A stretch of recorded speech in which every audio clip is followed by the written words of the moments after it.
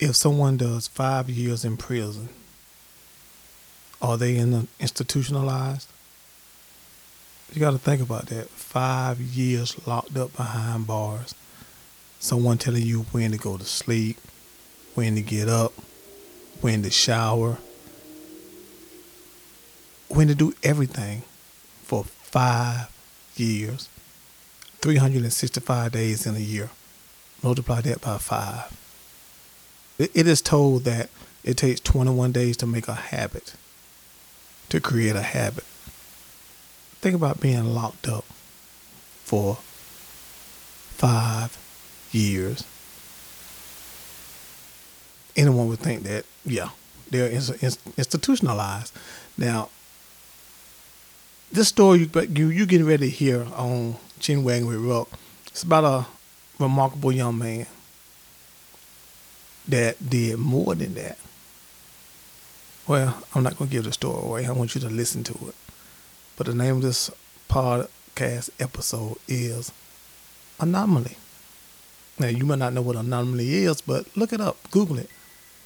But don't do it until once you hear this guy's story. Enjoy. What's that on that beat? Ho? I'm different, yeah, I'm different.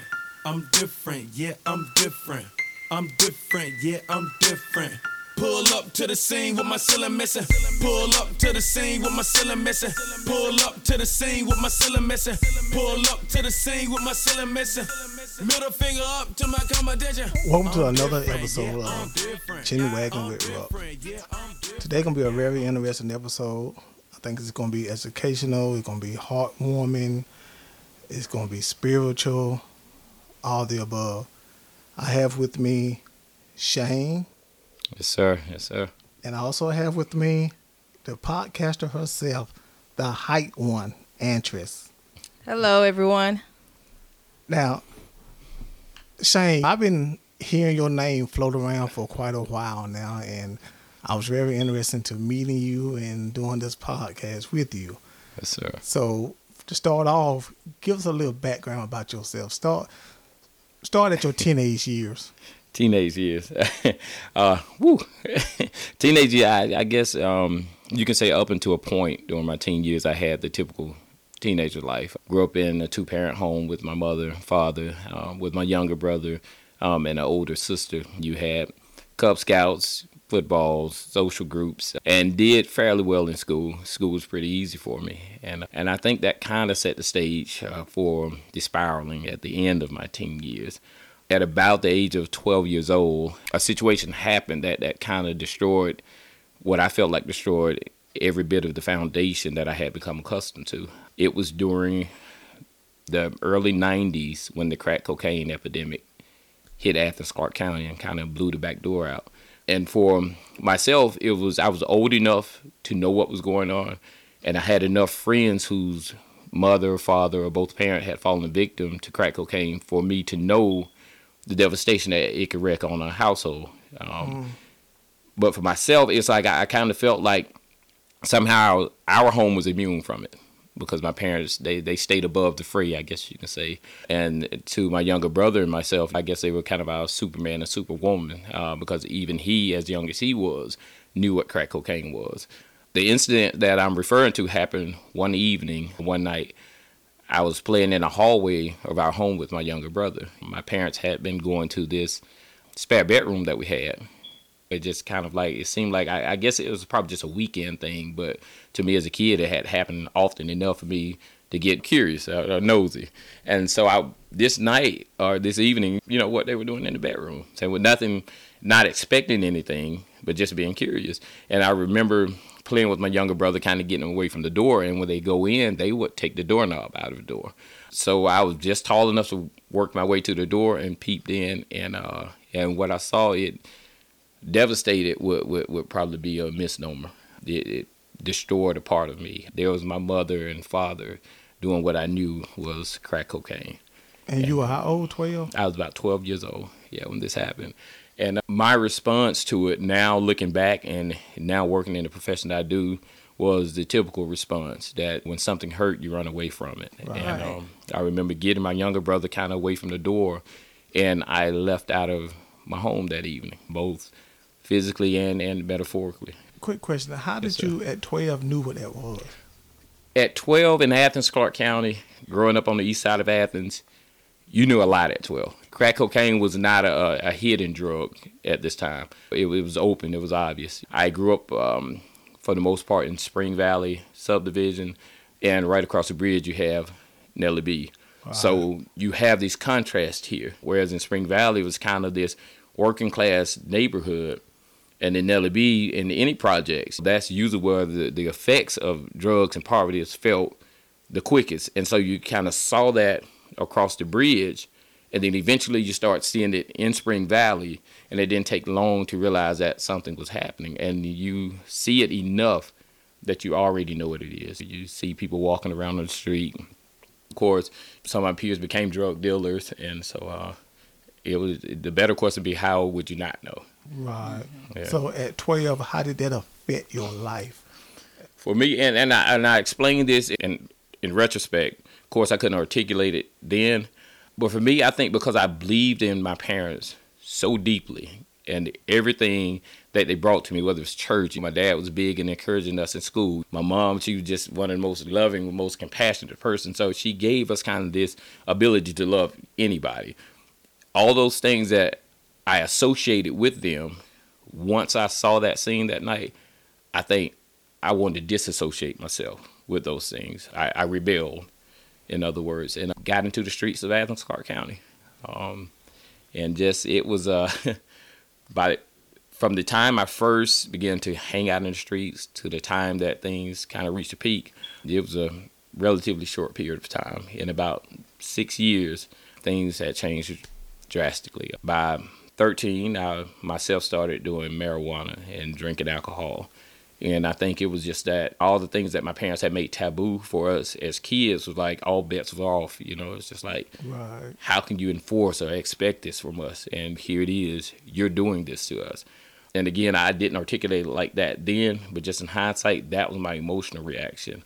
So marijuana was just as available as true. Yeah, as anything. So at that point, did your younger brother know that your parents was doing? No, and it's funny because I look back and I kind of had this, I could say, paternal sense to get him away from the door. Mm-hmm.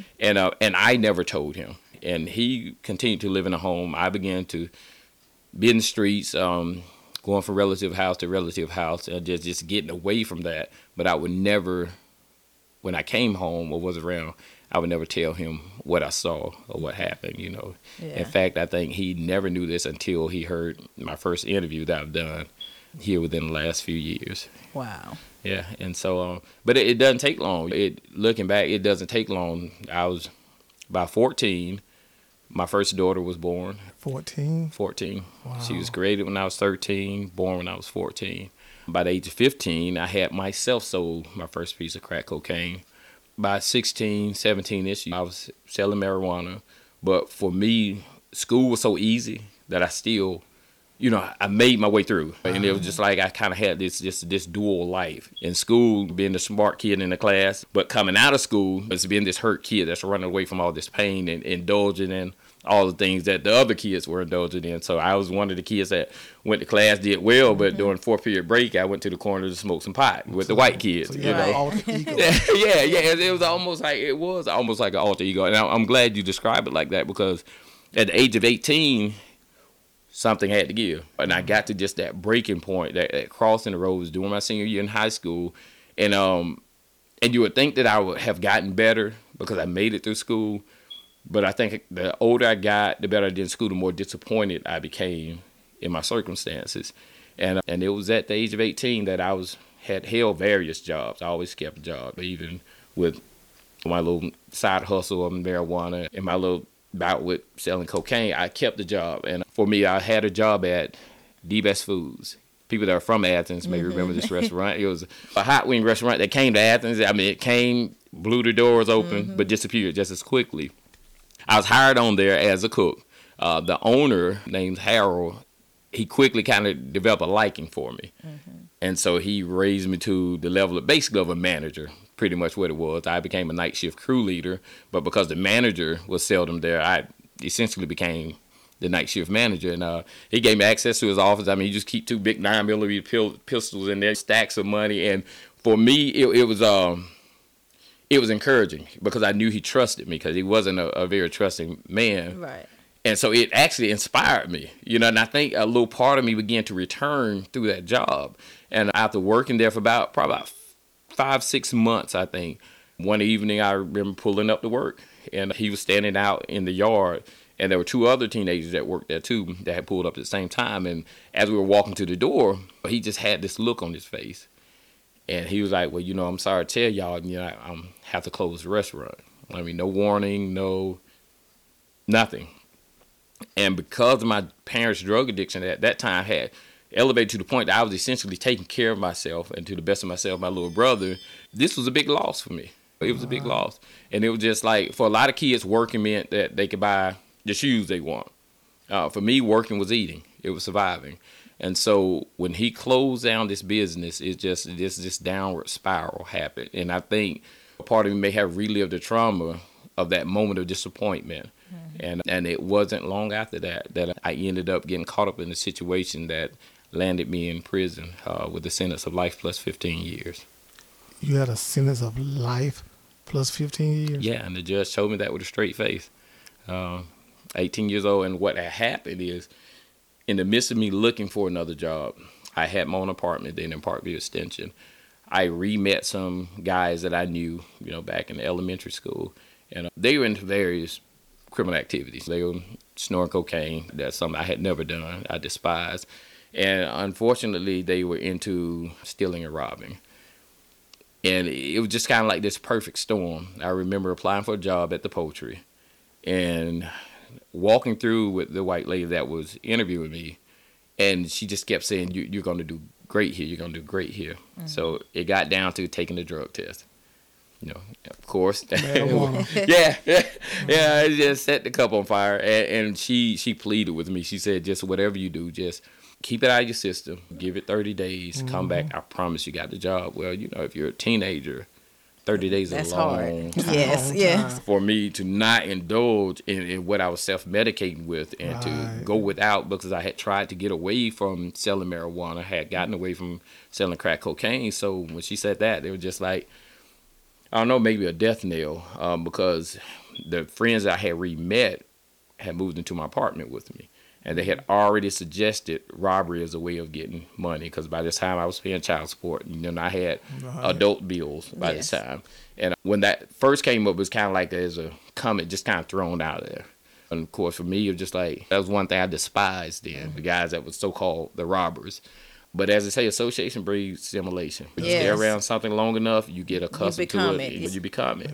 And the conversation came up, the frustration with not being able to get a job was in there. And I remember the night when I finally said, well, what's up?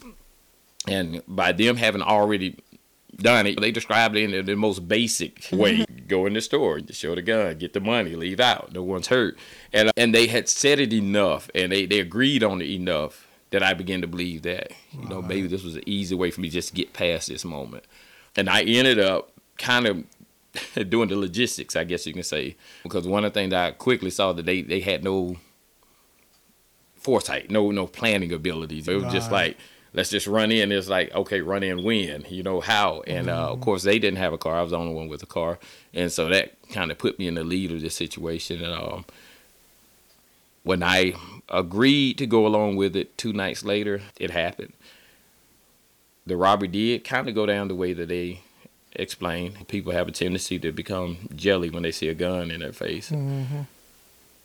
So myself and my co-defendant had left out of the store, and the guy that had the gun remained in the store. Now, he was supposed to have been taking the store clerk to the cooler. We get back to my car, and I guess about halfway across, he had this loud shot. And I can remember hearing the store clerk just kind of this scream that it stayed with me and still does. And it was just like, I remember stopping. It was in the middle of a field, just stopping. And I remember him running out of the store with the gun, and he ran past me to the car. So I went out and I got in the car. We drove about a quarter of a mile. And I just began to curse him out with every word I can think of. And I think what made me so angry is that he had no explanation. I'm like, why. He had no reason to do No that. reason. I think I would have been better off had he articulated some type of reason, but it was just this blank stare, and that began it all. Of course, I separated myself from them, went to live with an aunt, and ultimately turned myself into a police officer, Iron Triangle of the block. And I remember when I walked up to the police officer's patrol car, I knocked on the window, and he let the window down. I said, "You probably looking for me." And so he said, "Looking for you? Who are you?" And I said, "Shane Sims." And he looked, and he said, "You're Shane?" I said, "Yes, sir." He opened the door and had me to get in the patrol car, and I sat in the passenger seat. And so we talked for a minute. He radioed in, and he was like, "You are Shane." Hold on, you sat in the front seat? Yeah, I sat in the front seat. It was just Yeah, that's something we don't do. Yeah, right, absolutely. Sat in the front seat, and talking to him, I was like, "Can I at least go to my grandmother's house?" And he was like, "I'm gonna try to see if we can arrange that." He said, "But right now you got to go with me to the precinct." And I said, "Okay." And so I got out the car to go get in my car. He's like, "No, you can't drive your car." He's like, "You're gonna have to ride with me." Then I was put in the back of the patrol car. He took me from there to my grandparents' house, and just so happened my sister and aunt, some of the family was there, and let me say my goodbyes. And he spoke with my family, and it was to the precinct, and the rest was history. So they were looking for you. Yeah, So they had. how did they know it was y'all three that did Good that? question. The guy that had shot the clerk ended up stealing a car and got caught with a stolen car, and told them that if they dropped the auto theft charge, he'll tell them about a murder and armed robbery. Wow. Oh my goodness, Yeah. that makes no sense whatever. Yeah. During that time, 95, for auto theft, you were going to boot camp.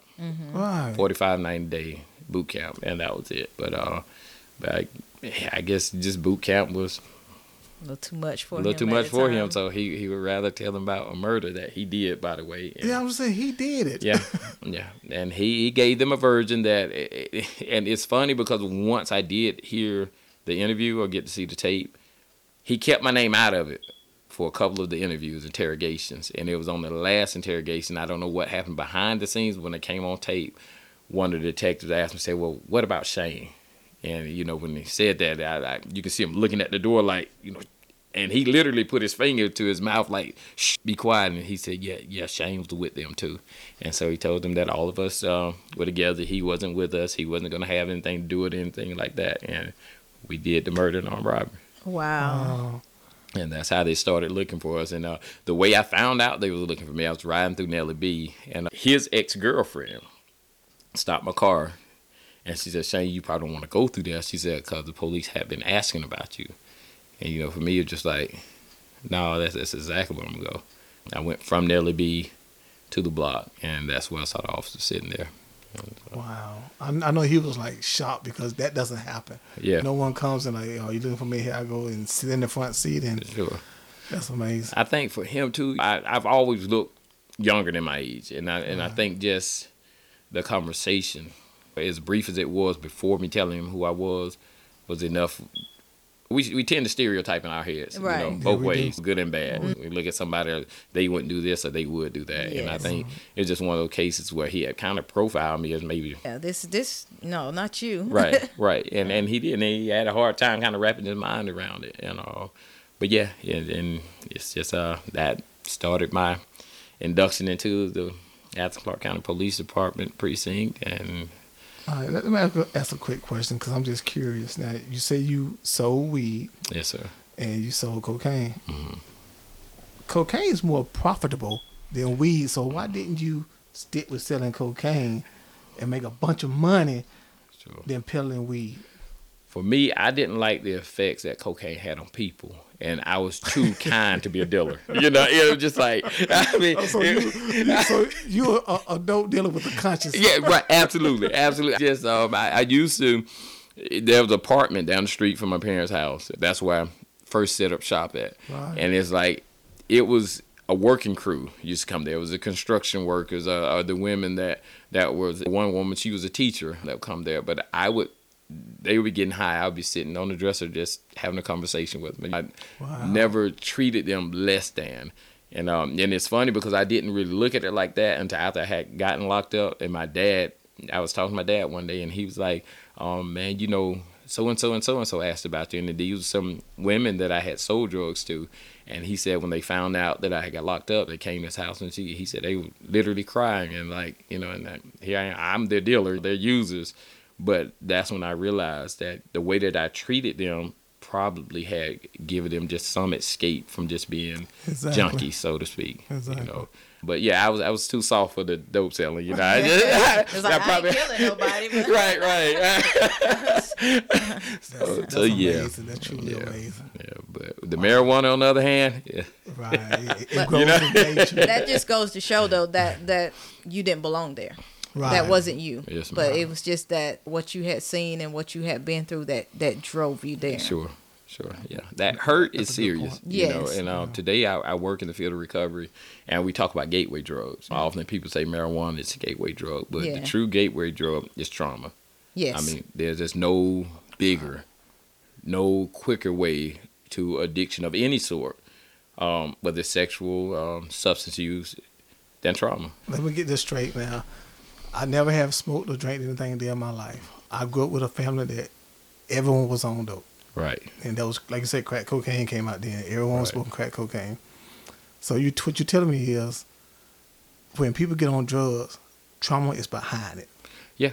Majority of the time. Majority of the time. People, human beings, we become vulnerable to unnatural things. You just think, and I don't want to get too philosophical, but you think that a child comes to this world only wanting what's good for it. Wanting comfort, wanting milk, or wanting food as it grows. It doesn't want to go outside and eat a rock or a tree or something, especially as the intellect develops. So you got to think what puts a human being in the position of wanting to ingest something in his or her body that historically has hurt, harmed, and killed people. So see, that's what gets me, because I keep saying to myself, meth, crack, heroin, it should be no new customers, because people are seeing what it's doing to people, but yet they still get on it. The only way there'll be no new customers, there are no new traumas. I like that. That's when we're able to address it at that level. What I mean is addiction. When we get to the point as a community, we're able to address addiction at the personal level versus just superficial stuff that makes everybody feel good to say, hey, I support this, I support that. Until we address it at the human level. Stop being so focused on what asking people, what did you do? And instead ask, what happened to you? And that changes the dynamic, because we become a community or society of entertainment. We like to watch cops. We like to watch the end results. We like to talk about what Uncle Bub did when he got high. We like to talk about what they did, what they did. And we get so caught up on the entertainment part of it that we don't stop and say, well, what happened to Uncle Bub to make him this way? Right. And what I've learned, too, is that over the years I've learned that sexual trauma is probably the number one gateway, not just for women, but for men, too. A lot of men have experienced sexual abuse and have not talked about it. Right. And I learned this in my years through prison, and I gravitate to kind of this counseling position in prison, unintentionally. And a lot of men felt comfortable talking to me. And some of the hardest men you ever want to meet had been victims of sexual abuse. And I understood the anger. And as a matter of fact, the more angry, more aggressive they were, the more likely it was that whatever trauma they experienced was so deep that they would probably have suppressed it for years. Right. And there's very little that is that bad than sexual abuse. So why don't you think, when you was a 12-year-old and you saw that was trauma to you? Sure. Why didn't you go that drug route? I think marijuana for me was my escape, and I probably would have graduated to heavier drugs had 18-year-old not happened to me. And definitely I don't say that prison is a deterrent from drug use, because there was drugs in prison too. Yeah. But for me, I think it gave me enough of a pause to reset. I grew up in the church, and it was during my time in the county jail that it's like I returned back to those roots, those foundations. And I didn't do it wanting to get out of it. You know what I'm saying? It's just like a part of me felt like there has to be some atonement. I did it because I knew I had to recenter myself. And so it was one of those make or break situations. When you go to prison, it's either it's going to make you or it's going to break you. And a lot of guys. What went through your mind when that judge said life plus 15? Let me go back to that day. It's hard to describe. A part of me, I think, maybe felt the relief that everything was said and done. But I remember feeling lost because my attorney and the district attorney kind of, now looking back, plotted together to bring me in for the guilty plea without the support of my family. Because my family had been there the whole time. When they came with the idea for the guilty plea, it was in the evening time. And I didn't realize it then, but it's like they had orchestrated that in a way to take me away from my strength base, my support, and to kind of put me in this. I remember they put me in this room, this long mahogany table, and me sitting here, my lawyer on one side, district attorney on the other side, and then the district attorney started out by saying, "Shane, you're a good kid. I've learned a lot about you, blase squaze." And he told me, he said, with this plea, if you accept this plea, he said, you'll be up for parole in 7 years. And he said, with your mentality, he said, you go in, keep it on the straight and narrow, you won't do any more than 10 years. And my lawyer, of course, who had something of a relationship with my family, was like, yeah, this is maybe in your best interest and you'll be okay. And that, too, that plays a significant part of my story, because it wasn't until I was in prison about a year and a half that I found out that they had lied to me. I was getting ready to say that, because Yep. that's why I'm working now. That was a lie. Yep. They can't tell you how many years you can do. That's up to the parole board. And it wasn't even the years done. It was the parole eligibility. At the beginning of 1995, the law had changed from 7 years to 14 years. So you had to do at least 14 years before you were considered for parole. They knew that, but told me in 7 years I'd be considered. And I remember that moment I called home and a family member told me, and she was like, Shane said, when do you come up for parole? And I told her whatever that 7 year mark. And she just got quiet. I said, why you asked me that? She said, well, I called the parole board. And she said, they said you don't come up for parole until 14 years. And that was my first time knowing it, hearing about it. And I remember standing there with that payphone. It was just like the world spin. And I got off the phone. And I remember I went back to my cell. And I just sat there for a long time. Because I knew for me, I had to make some decisions about life. Because, you go from 7 years possible to 14 years.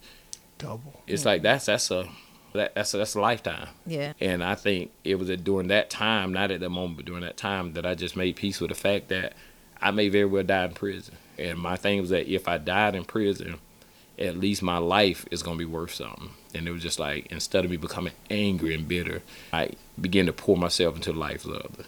And that was how I got outside. That became my new drug, just talking to people and mentoring people. Because one of the things I had that I think that 80 to 90% of guys didn't have in prison was I was raised by my father. I did have kind of that balanced mentorship in the beginning. And so there were some things that I had that I took for granted, didn't realize. I was so angry at my parents about their addiction that I didn't realize that they were great parents in terms of they were human. They were human. They tried to deal with a very human situation, and they made some very human mistakes. But my parents were great parents. And seeing other guys and what they didn't have, how much they lacked, it made me appreciate that even more. And so I kind of grew into the role of a mentor. And what kind of solidified it for me is that one officer, who later on, years later, became a warden of the prison, she stopped me one day on the sidewalk, and she was like, Sim, she said, you know what? She said, I got a new name for you. And I was like, what's that? She said, I'm going to call you Counselor Sims. She said, every time I see you, you either talking to somebody or listening to somebody. And that's what really made it clear in my head that was a role that I was playing. I think I became more intentional after that. And, and I'm grateful to this day that she even acknowledged that, because I may have just kept, just doing it, but day to day, not really understanding what role that God had given me at that time. And she opened my eyes to that, so I became more intentional. And that was it. It was just like, if I die here, I'm going to live, in my adult self, I call it a quality life. But back then, it's just like, I'm just making the best of every day. And So how many years did you do? I ended up doing 20 years on sentence of life plus 15, which is actually a blessing. In Georgia, if you have life, never mind the 15, you're going to do at least 30 years before you can even think about it. But what happened is that over my time in prison, reputations travel, especially when you stand out. And the first warden really noticed me. And how I still don't know, I just say it's by the grace of God, because I was at Telfair State Prison. And that was probably 1,200, 1,500 man prison, and I wasn't doing anything unique. I was consistent. I began to teach GED, so that was I structured my day from that. I got up, worked out, went to breakfast. I went to work in GED, came back to the dorm, worked out, and I gravitate towards a lot of older guys, but the deputy warden had been paying attention, and so he stopped me on the sidewalk one day, and he said, Sims. I said, yes, sir. He said, you have a work detail. And I said, yes, sir, I teach GED.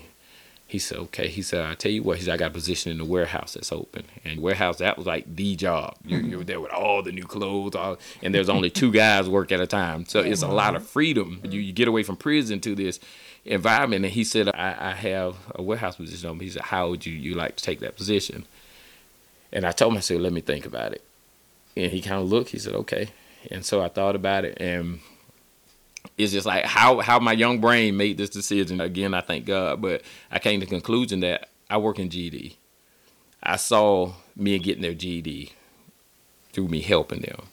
And I saw the reaction when you have a 50, 60, 70-year-old man that gets his GED. And I was like, for me, there was more substance in doing that. And so I ultimately told the deputy warden I appreciate it. I said, but I think I'm where I want to be. You turned it down? I turned it down to continue to teach GED. And so, you know, when you're in that position, you realize, for me, I realized that my life had to have substance in order for me to make it. Right. Me going to the warehouse and be able to sneak and sell sets of clothes and get suits, and that I knew that wasn't going to be fulfilling. I had deviated and started selling marijuana and crack. So I had a concept of the value that's placed on what you do versus what you make. And it was just, I was just at that space where it was prestigious, you can make a little money or whatnot, but I knew it would not be fulfilling. I knew it put me back in that same position as selling drugs, where you're kind of stealing clothes and reselling, even though they know it. It was just like, I didn't want to do that. So after I thought about it, just like, no, working in GD, an older inmate had gotten me there, as he told me, he said, this is where you need to be. And I loved it. And so I stayed working at GED. But that kind of set the motion for administrations communicate one another in prison. Right. And so I think that's what started the circuit, the communication. But then, of course, by me being Muslim, that stood out even more because every prison during that time and really throughout my incarceration always discussed the Muslim population. Because if the Muslim population is a good population, you tend to have a positive influence on the compound. Right. But if the Muslim population is corrupt, you're going to have some problems on the compound. And it was a captain that finally told me this. And so with me just being a Muslim, I was the leader of the Muslims during that time, the imam. I think that kind of added to, well, this may be somebody that we can work with. And I ended up getting transferred from TFS State Prison after doing just 5 years. That was a miracle because you usually have to do 10 years or better in close security before you get transferred to medium. But 5 years, they came woke me up one night, and I transferred to a medium security prison called Frank Scott State Prison. And got there, and it's funny because I had dreamed about going there. It's like I dreamed that when I got to the prison, I walked up on the stage and there was a store there. I ended up working at the store at Frank Scott State Prison, which was probably the next most prestigious position. Yeah. You're trusted with all this food and you're able to communicate with everybody because they're coming there for commissary. And then plus all of the women worked in the store were civilians. So you go in there, there's no police. It's just like, you come in the door like, man, what's up, Sims? And, throw you something to eat. And so all day long, you just vibing, the music playing, they're talking about things out here in the free world, and so it keeps you kind of acclimated abreast of what's going on, and you're working, you're moving, talking to people that's coming to the store window, and so that was, I think, phase 2 of, I would say, probably my growth. And so sure enough, when I got Frank Scott, I went to the store, and that, again, is a position that kind of stands out, and people watch because they figure you got to be trustworthy. And I think people have these negative expectations. See, for me, I love negative expectation because the more negative your expectation to be is, the greater going to be the surprise when I confound it. And it's like, and I had to learn that, but and I knew that they were watching, didn't know, is he going to steal? But it's just like, and that kind of built up a reputation that ended up following me a little bit further. So ultimately, 3 different wardens at 3 different times petitioned the parole board for my release. 3 different wardens, yeah. It was at 3 different times. And the first time, the warden called me in, and he was like, he said, man, he said, I've been checking you out and speaking with your counselor. And he said, I don't know how far to go, but I'm going to petition the parole board on your behalf. Hopefully we can work on trying to get you released. About a year or two passed, about 2 years passed from that. The second one was a Hispanic warden. He was the only Hispanic warden in Georgia. And by this time I was working as administrative orderly. So I'm working in administration now. And so I'm constantly around civilians all day long, secretaries and so on and so on. And the only, I guess you say, official is the warden there. And so this warden Morales, he would always he's just real shrewd. He was a Marines, I think it was, older Hispanic guy. So he would just kind of sit back and just kind of watch. And when he came to the prison, I was already working in administration, so they kind of briefed him already. But he still, I could tell it was still just that standoffishness, because only myself and another inmate at the time worked in administration. And so I think what broke the ice with us is that when he came, what I noticed every time I leave administration to even go back to my room, he sent the officers down there to shake my room up. So it's stuff taken out my locker, and it's just like, this happened probably once every 2 weeks or so. And so finally one evening I was in the office kind of cleaning up, getting ready to leave, and I knocked on this door, and I was like, well, Morales said, you got a second. He got it so funny, like, yeah, come on in. So, and I said, with all due respect, I'm going to say this. I said, my room has been shaken down more times since you've been here than my whole time in prison. And he kind of, you got to see his shoulder kind of relax. And I said, but I'm not trying to tell you how to do your job. I said, but what I do want you to understand that the me that you see right here, that's the me that is back there too. So you can look all you want to. You're going to consistently see that this is who I am. Right. And I remember that's his first time coming to Shenandoah, which is my first name. He like Shenandoah. I appreciate that. But it was about a year later after that he petitioned the parole board.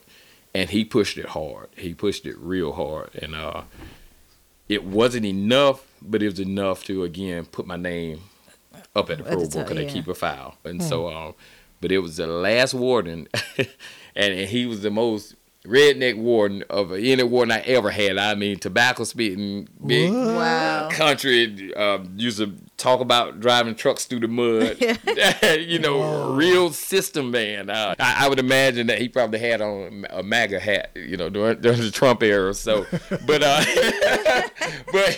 he came in. And of course, me obviously being Muslim and having so much trust amongst his staff there, I think he was more curious than anything. And he wasn't as suspicious. I think he was just more curious. Right. And so eventually got to where we started having little conversations here or there, but keep it moving. And so one evening, there was a young guy that I was mentoring. He was a blood gang member. He wanted to get out of the blood gang. So I had where he was coming with me to our religious service and just talking. And he was about to get out of prison. He ended up going to a Go Home RSAT program, which is a Go Home program, moved to the other side of prison. He went there, got in trouble for something that he really didn't do. They took him out of the program, moved him back over to the regular compound where we were, and they moved him into my dorm. And we used to talk all the time. But there was another blood gang member that was there, and both of them were leaders in their respective sets, but different sets. And they had bonded, used to eat together every night, talk. And so one evening, they went out to the store, to the commissary, and the young guy that I was mentoring, a young blood gang member from his set, robbed his partner from another set. And the way it goes, he couldn't defend his partner because the young guy that robbed him is from his set. He couldn't do anything. Long story short, they got back to the dorm, and I was in administration working. They said when they got back to the dorm, they was coming in, they're just beefing with each other. So the blood gang leader that got robbed said, come on in the room. So they went in the room, said they fought, and my little partner said he knocked him out. Said he knocked my little partner out, and said that the door just slammed open, and said he drugged my little partner out on the cement catwalk, and with some brocades on, just jumped up and just basically crushed his head. So he jumped on his head about 2 or 3 times, and said it got so bad that by the time we got him from our dorm to, I guess, about 50 yards up the sidewalk, his head had swollen up so big you couldn't even recognize him. So by that happening in my dorm, actually next door to my room, our dorm went on lockdown. So I couldn't go to administration for a while. So I stayed locked down for a whole month and found the warden was able to get me out of lockdown to come back up to administration because, they don't have just anybody up there. You imagine what it's looking like up there. Right. But when I came back, man, I remember walking in his secretary office, and she was just Mayberry. She was a real. Interact with me was probably the most she ever interacted with any black person, especially my age. Right. And I don't mean to make this about race, but this just was my experiences. Yeah. And when I walked in her door, I mean, she almost jumped out of her seat, and she was like, "Sam's," and she's like, "How are you?" Because in their mind, somebody got killed in the dorm. Maybe I got killed. I could get killed. So, and I knew that they were worried. But when I walked in, she said, "How you doing?" I said, "I'm all right." She said, "Boy, we missed you up here." Wow. So she said she looked up at the warden's office. His door was through her door. She looked and kind of leaned back, and she leaned up. She said, "The warden been talking to the parole board about you." And I said, "Really?" She said, "Yes." She said, "It's supposed to be a member of the parole board supposed to come today to interview you." I said, "Okay." She says, "Just do what you're doing, and just when they come, we'll call you." So I said, "Okay." So I left back out, and sure enough, they called me to his office. And when I came to his office, he was like, asked me how I was doing, and he said, "Look," he said, "I've been talking to the parole board about you." He said, "And I have told them every good thing about you under the sun." He said, "I'm going to get you out of here." He said, "But if you get out here and mess up, I'm going to kick your ass myself." And it was funny because his level of confidence gave me confidence. I had gone through this twice before, but it was just something about his level of confidence. And sure enough, I mean, it wasn't 20 minutes later, a field officer from the parole board walked inside his office. And the way I knew that he was serious is because when she came in, first thing she did was look at me. She said, "This Shenandoah Sims, right?" He said, "Yeah, this is him." So she sat down and began to tell me about my whole case. And she said, "So what we're doing, we're trying to figure out how to approach this." So I'm sitting here with the warden and the parole board field officer, plotting on my own release. And so we talked, and it was just a good conversation. Kind of, I guess you can say kind of robust conversation that really got into some of everything.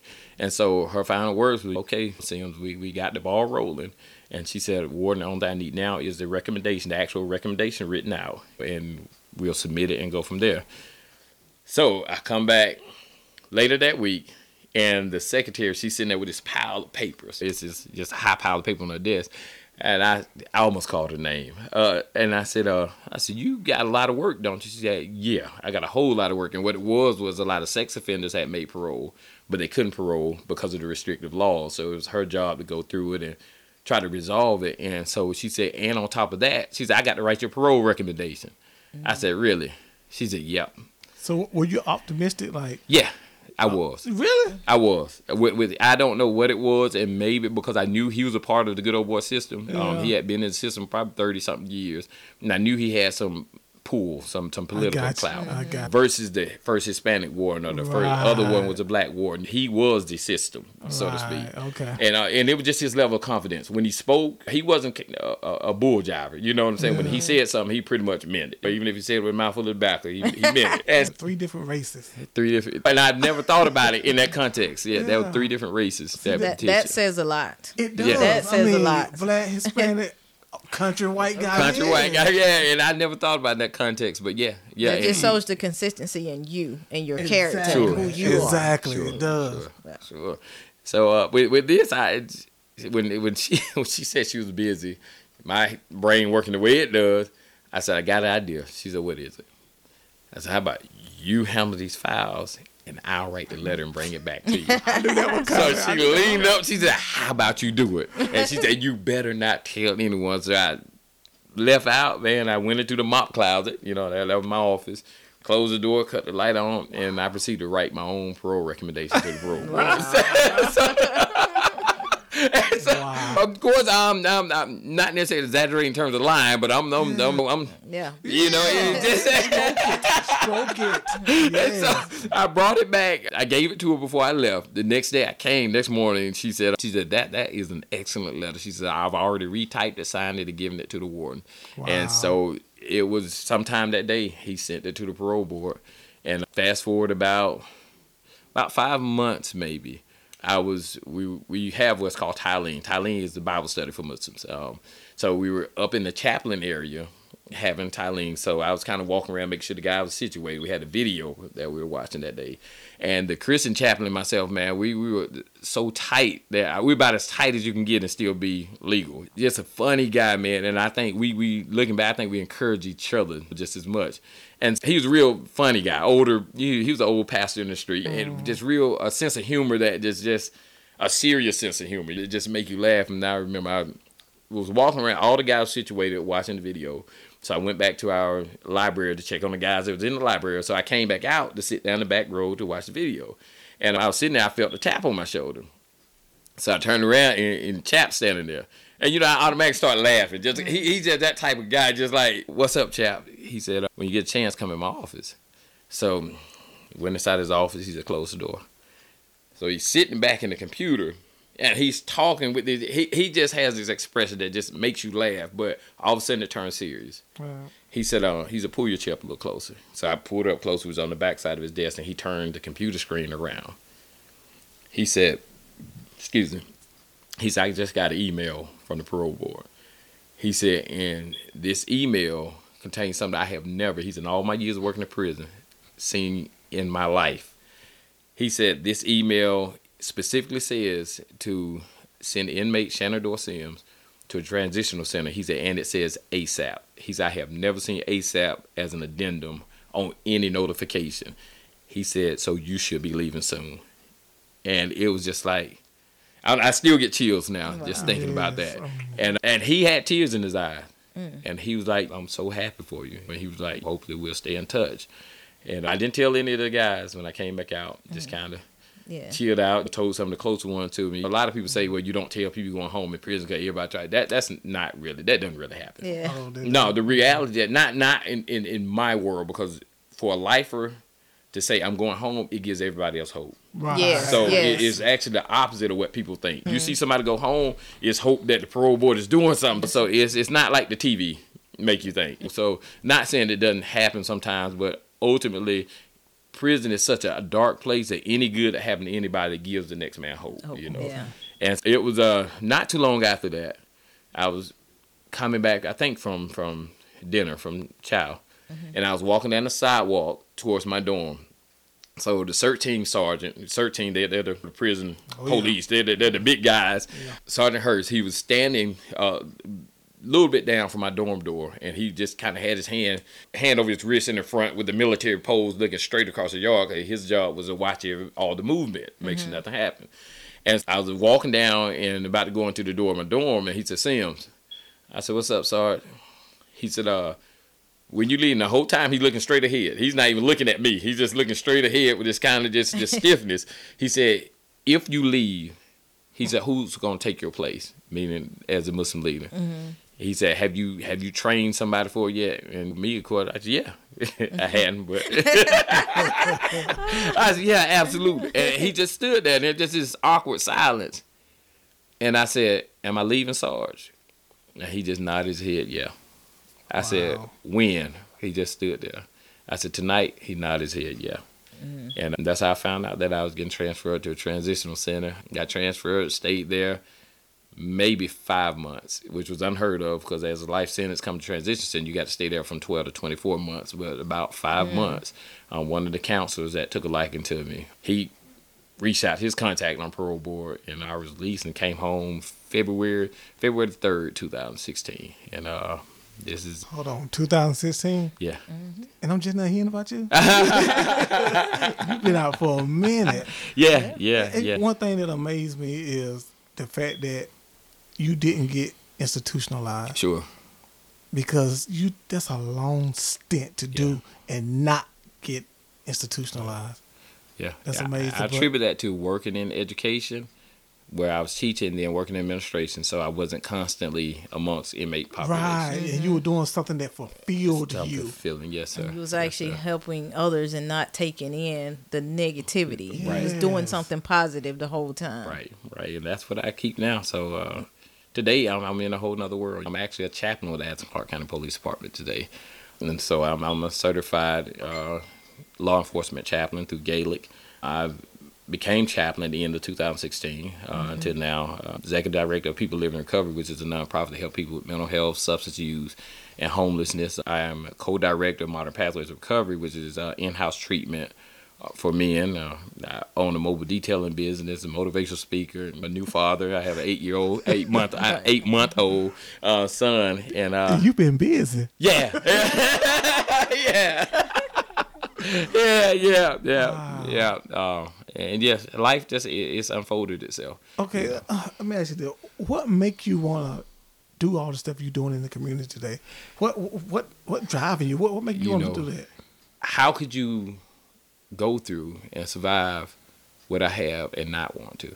How could you see how gracious God has been in this circumstance and not try to afford others that opportunity, not even have to go through it? Amen. Right. So Amen. it's a life sentence, man. I don't wish that on anybody, man. That's psychologically, when you're given that, everyone is given a card when you first go into prison, tell you when you could potentially come up for parole. So I remember when the majority of the doorman got their cards, it was 5 years, 4 years, 10 years. When I got my card, it said possible release date and had a bunch of X's on it. Oh, my wow. goodness. Yeah, and so it's just like all that stuff I remember like it was yesterday. And my thing is that if I can give someone hope, because that's ultimately that's what I feel like God has put me here to do, to give people hope. If I can give someone hope in their circumstances and keep them from reaching that hopelessness within that leads to that hopelessness without, then I feel like I've done my part. Yes. And I always say I focus on doing the next right thing. And I'm not doing what I'm doing now because I was, so intelligent and plotted it out. Because to be honest with you, most of these opportunities came in spite of myself. It was just me just doing what I do, and somebody hearing and seeing and like, hey, you want to do this, and it all just kind of coincide with each other. And so that's it. So that's my new drug. That's awesome. You are an amazing person. Thank you. You really Thank are. you. I Thank mean, to hear this story and to see where you are now in life, because like I told you, I grew up in you can say a crime family, and I'm used to it. You don't see people do a 180 like you did. Yes, sir. I'm not used to that. I'm not used to seeing that, and to see you and speaking with you and hearing your story, it starts off a normal person's childhood, a 2-parent home, because most people come from a single-parent home. Sure. You came from a 2-parent home, and for you to witness the people that you look up to, your mom and dad, doing something that you know was terribly wrong, and for you to spiral, but you had that foundation. They gave that foundation that you came back to. Right. You have an amazing story, dude. I mean, it's just... Thank you. Oh my goodness! Wow. Thank you. And I got to pay homage to my parents, man. My mom died while I was in 2001, but we had gotten to the point where that was my biggest supporter. And my dad today, there's nobody here on earth that I'm closer to, and he's doing extremely well. He is my go-to guy when get in a crunch. That's my go-to guy. Now I had a situation here recently where I had to have the HVAC system replaced in my house, so I didn't think it's Sunday, the bank is not open. So it's like one of my Muslim brothers I had done time with, he and one of his partners came down, drove an hour and a half to do the replacement. I realized that it's Sunday. I can't pay it. The Cash App only let you send $500, and it's just like, so I called my dad. Pop, I said, what's up, son? I said, man, I got a problem. I told him, and he was like, all right, I got you. And it was just like, and to see him doing that well, and I think it does just as much for him to be able to do that for me as it does for me to have him there. And it's just like that he is my go-to guy. He is that kind of silent voice in the background, and he always say, son, just do the right thing and just keep God first. You're gonna be all right. That's his phrase. Just no matter what it is, just do the right thing, keep God first. You're gonna be all right. Foundation. Yeah, foundation. So I'm grateful for my parents. I'm grateful for their humanness. I'm grateful for their flaws, because it set the stage for me to grow into who I've become today. I'm grateful that they overcame their resilience, and so this is not an indictment against my parent. It's just these are facts of life. Using that court terminology. Right. Yeah, and for you to be a felon, and what you're saying now can give people a hope, like you said, because most people think that once I become a felon, I'm done, because what can I do? Because the way society is set up is for you to either go back to what you were doing that put you in there because they're not gonna hire you. They're not gonna hire you. Right. You can't get a job here because you're a felon. You can't do this. You can't do that. But I'm talking to someone right now that overcame all of that, Sure. and that's hope. That's hope. And I got to say as a disclaimer, I'm not the norm. A lot of families hear my story and they look at their loved ones like, why can't you do that? But I'm not the norms. The society is set up in such a way that if you're a felon, you're going to be disenfranchised. It is. There's no lie. Jobs don't want to give you an opportunity. But it was by the grace of God, I met people like my first job, or my second job, first main job was at McLean, Southeast. And anybody know McLean, you can hardly get through the door with a misdemeanor, much less an accessory to felony murder. But I had a friend of mine whose goddaughter, was HR manager. And so he talked to her, and long story short, he called me one day after I got gotten off my third shift job. He was like, man, what do you think about working at McLean? I was like, it'd be good if I could. But he was like, what do you think about working at McLean? I was like, he said, I tell you what. He said, you're going to get a phone call. She called me, set up an interview, and I had an interview with the CEO of McLean because of my charge. And I walked in, 2 older white guys sitting at, again, a mahogany table, and I sat down, and one, who was the main guy, he was just real rigid. But the other, I think he had already spoken with the HR manager about him. You could tell he was a little more, he leaned into the conversation from the beginning. And basically what they asked me was, why should we hire you? These are your charges, you're on parole. And I told him, this is my thing is I always take ownership of my story, because if I don't, you give somebody else the right to tell your story for you. Right. And so I didn't try to skate around. I went straight to it. This is who I am. This is how I became this, and took it all the way back. And by the time I finished, the CEO, he was like, Shane, I got one question. He said, when can you start? And I got on at McLean, and I worked there for almost 3 years until I got into the field of recovery.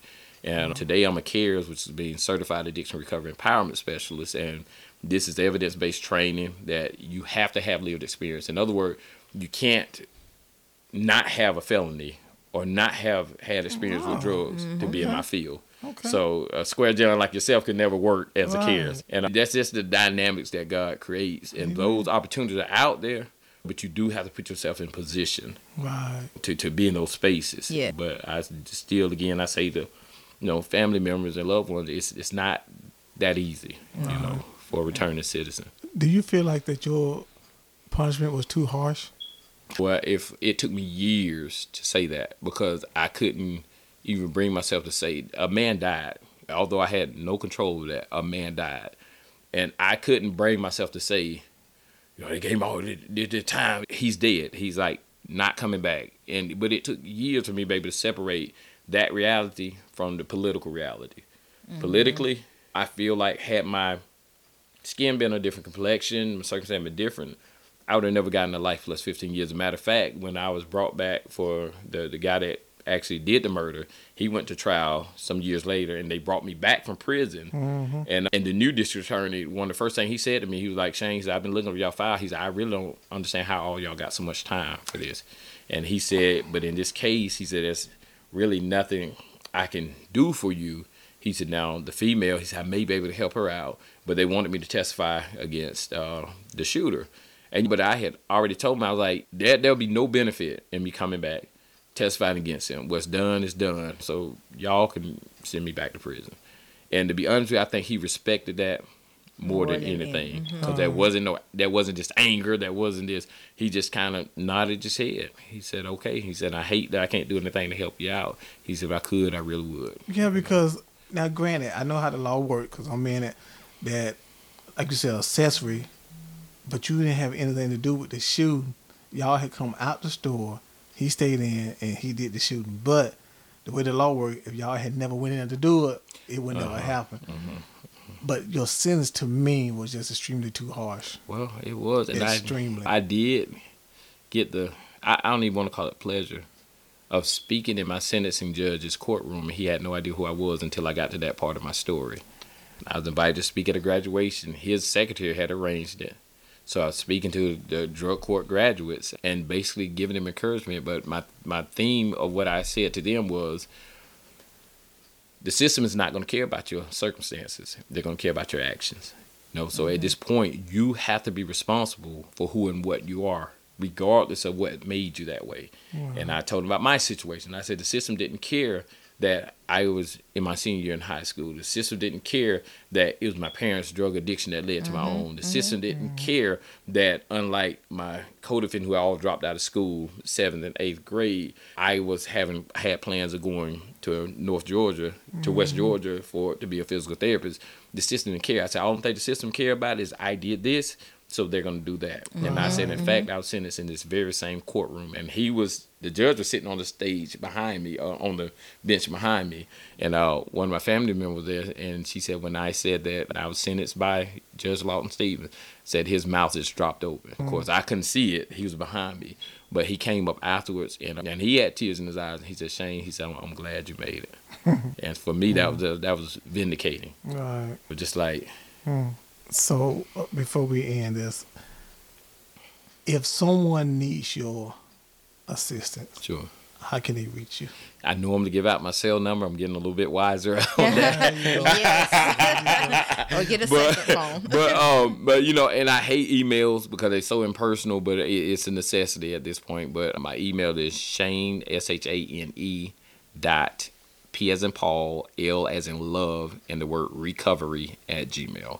Shane.plrecovery@gmail. Okay. All right, before we go, do you have anything to say to the listeners right now? What I would say is embrace your traumas, because they're these little hideous things that continue to motivate, push us, inspire us from this dark secret part of the brain. And if you're dealing with flaws you just can't get past, feelings you just can't get past, 9 times out of 10, there are unresolved traumas that are within yourself. So if you've been through abuse, you've been through some heartbreak that you haven't been able to resolve in your life, I encourage, seek counseling. Seek counsel. Don't try to muscle through. Don't try to be tough. And I say this for the men even more so than the women. Right. Because until your wiring is corrected, then your output is going to continue to be faulty. Wow. I love it. I love it too. The height one, Andres, anything? I just want to say I admire you as a person. People like you are very rare. I knew you before and after, and yes, you're still the same Shane. You've always had that level head. You've always been a leader, and like I said, I just admire you as a person, and keep doing what you're doing. Because that day going back when you went to that police officer, that's when your respect started. Yes, ma'am. From there. Yes, ma'am. Thank you. Thank you. And what I got to say is I'm glad I finally get to meet Shane Sims, and I feel privileged, and it was so well worth the wait. Thank you. You are an amazing person. You really are. I'm kind of speechless right now, and for me that says a lot, because I'm never speechless. But I'm truly amazed, and if it's anything that you ever may need, you got my number. Yes, sir. No matter what it may be. Yes, sir. I'm there. Thank you. I'm there for you. Thank you. Thank you, and likewise.